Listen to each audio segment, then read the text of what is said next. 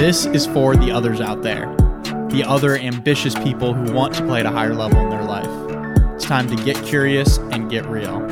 Join me, and together, let's find the others.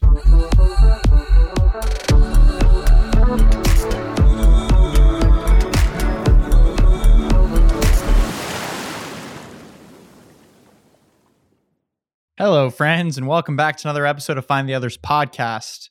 Joshua Church, your host here, and happy to have y'all with me. Happy Wednesday, another week. We are rocking and rolling into February. So today I wanted to share with you a rabbit hole that I dove deep into this weekend, and this was a history lesson. This was learning history about our founding fathers and the independence and of our country in the Revolutionary War. I just dove deep into this rabbit hole. My mom sent me this article on Friday, or this video of the intellectual curiosity that our founding fathers had. Some brilliant men like Jefferson, Adams, Ben Franklin, George Washington, and the things that they accomplished and did. And it was a great article and a great argument that there's an intellectual curiosity that they had that we are needing and lacking today. So anyway, that sparked my interest. And that's the first takeaway. Whenever you feel like you've got something that sparks your interest or sparks or intrigues you or charms you or fascinates you, take that, follow that breadcrumb. I think back to a couple years ago, one of the most transformational parts of my life was when I followed the breadcrumb of listening to a podcast with Wim Hof and then following that to his website, to doing like a free course, to seeing that they were doing a retreat in Iceland and signing up and going to Iceland and doing breath work and cold immersion for the first time. And that's become, as you know, just a transformational pillar and essential pillar of my character and of my life and business and everything.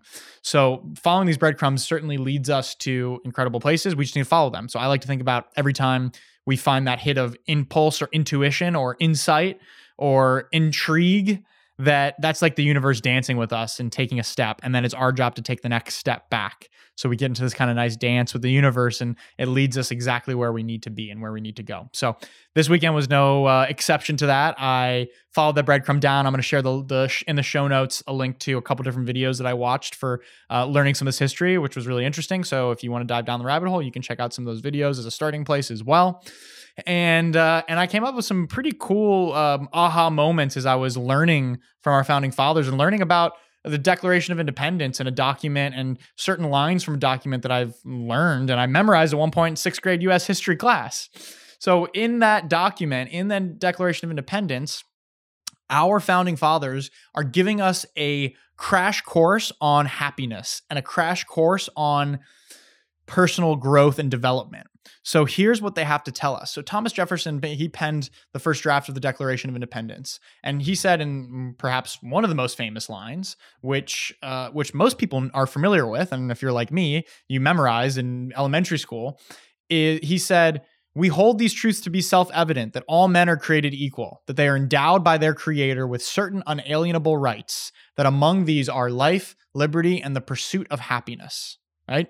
Pretty powerful, pretty game-changing. And there's a lot to dissect and dive into this, that I'm not going to dive into all of this and make this too historical or political, but I do want to talk about the life, liberty, and the pursuit of happiness, specifically the pursuit of happiness, and what they're teaching us about happiness and how to pursue happiness, how to be happy, how to define ourselves in this one line right here. So Thomas Jefferson, so one of his teachers, if you will, that he learned a lot from was Aristotle. And Aristotle argued that happiness is the activity of the soul in perfect harmony with virtue.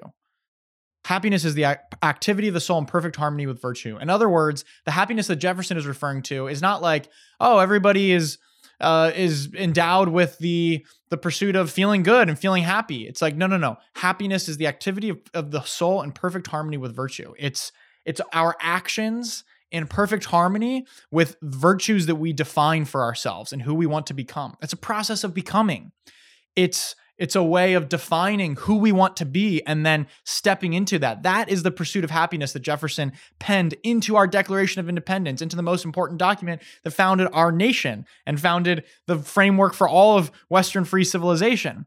So interesting, right? So let's play with this for a second. So what they're saying here and what they're telling us, and this is something that they all worked on, and it makes sense with all the incredible things that they accomplished and the inventions that they had, the battles they won, everything that went on, is they were big on virtue, and they were big on defining virtues and embodying those virtues. And in that lies the pursuit of happiness. So there's a two-step process here that I've learned from our founding fathers, a two-step process to defining ourselves and two-step process to pursuing happiness. And the first step is identifying what are the qualities or virtues that you want to embody? Who do you want to become? What kind of person do you want to be?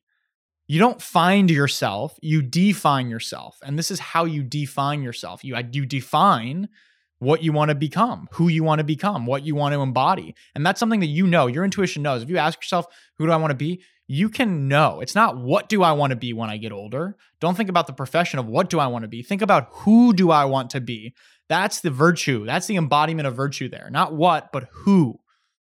So that's step one. Who do you want to become? And then step two is how can you step into that? How can you practice stepping into that every single day? And it is a practice. How can you practice living in line with those virtues that you've defined for yourself, with those qualities that you've outlined for yourself? How can you step into that and become that person? I've talked a lot on this podcast, and many of you have heard me talk about the idea of you versus your potential, conjuring up this 10 out of 10 image of yourself or this potential, someone who goes through your day and lives to that highest potential, that highest embodiment of virtue. And you're competing with that person. You're trying to live in line with that person. That is the pursuit of happiness. And happiness is for those moments where we are acting in accordance and in integrity with and congruence with our highest potential, with our true essence, with our highest inner being, our soul, our power within, our inner spark. That is true happiness. And we feel that when there's alignment. That's what's called alignment. And so when we can pursue that, that's what they're talking about in this Declaration of Independence. They're saying this is an unalienable right endowed to us by our Creator, by God, by the universe, by source, whatever you call it.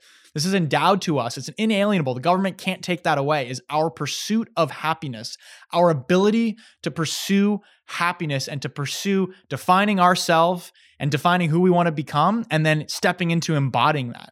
So isn't that just so crazy interesting? I was blown away. My jaw was dropped as I'm thinking they put that right next to life and liberty. Life, liberty, and the pursuit of happiness. This is how important it was to our founding fathers that this idea be practiced and talked about, because they knew that that was how we were going to have a successful and thriving nation, was that we were going to be able to identify and step into and strive to become better. And yeah, America's not perfect. Our founding fathers weren't perfect, but we always strive for that. And we continuously strive to improve our past mistakes and to right the wrongs and to be better. We have a nation of people who want to be better and are demanding, holding ourselves to a higher standard to be better. And therein lies the beautiful American quality, and why I'm so proud to be an American and grateful to be here and be born here, is because of that. And our founding fathers penned it.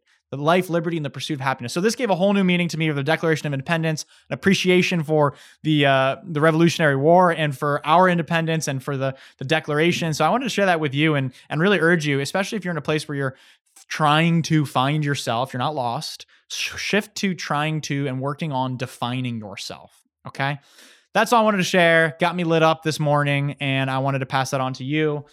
So with that, I bid you much love, and I look forward to our next conversation. Alrighty, y'all. Take care. Have a great week, and we'll talk soon.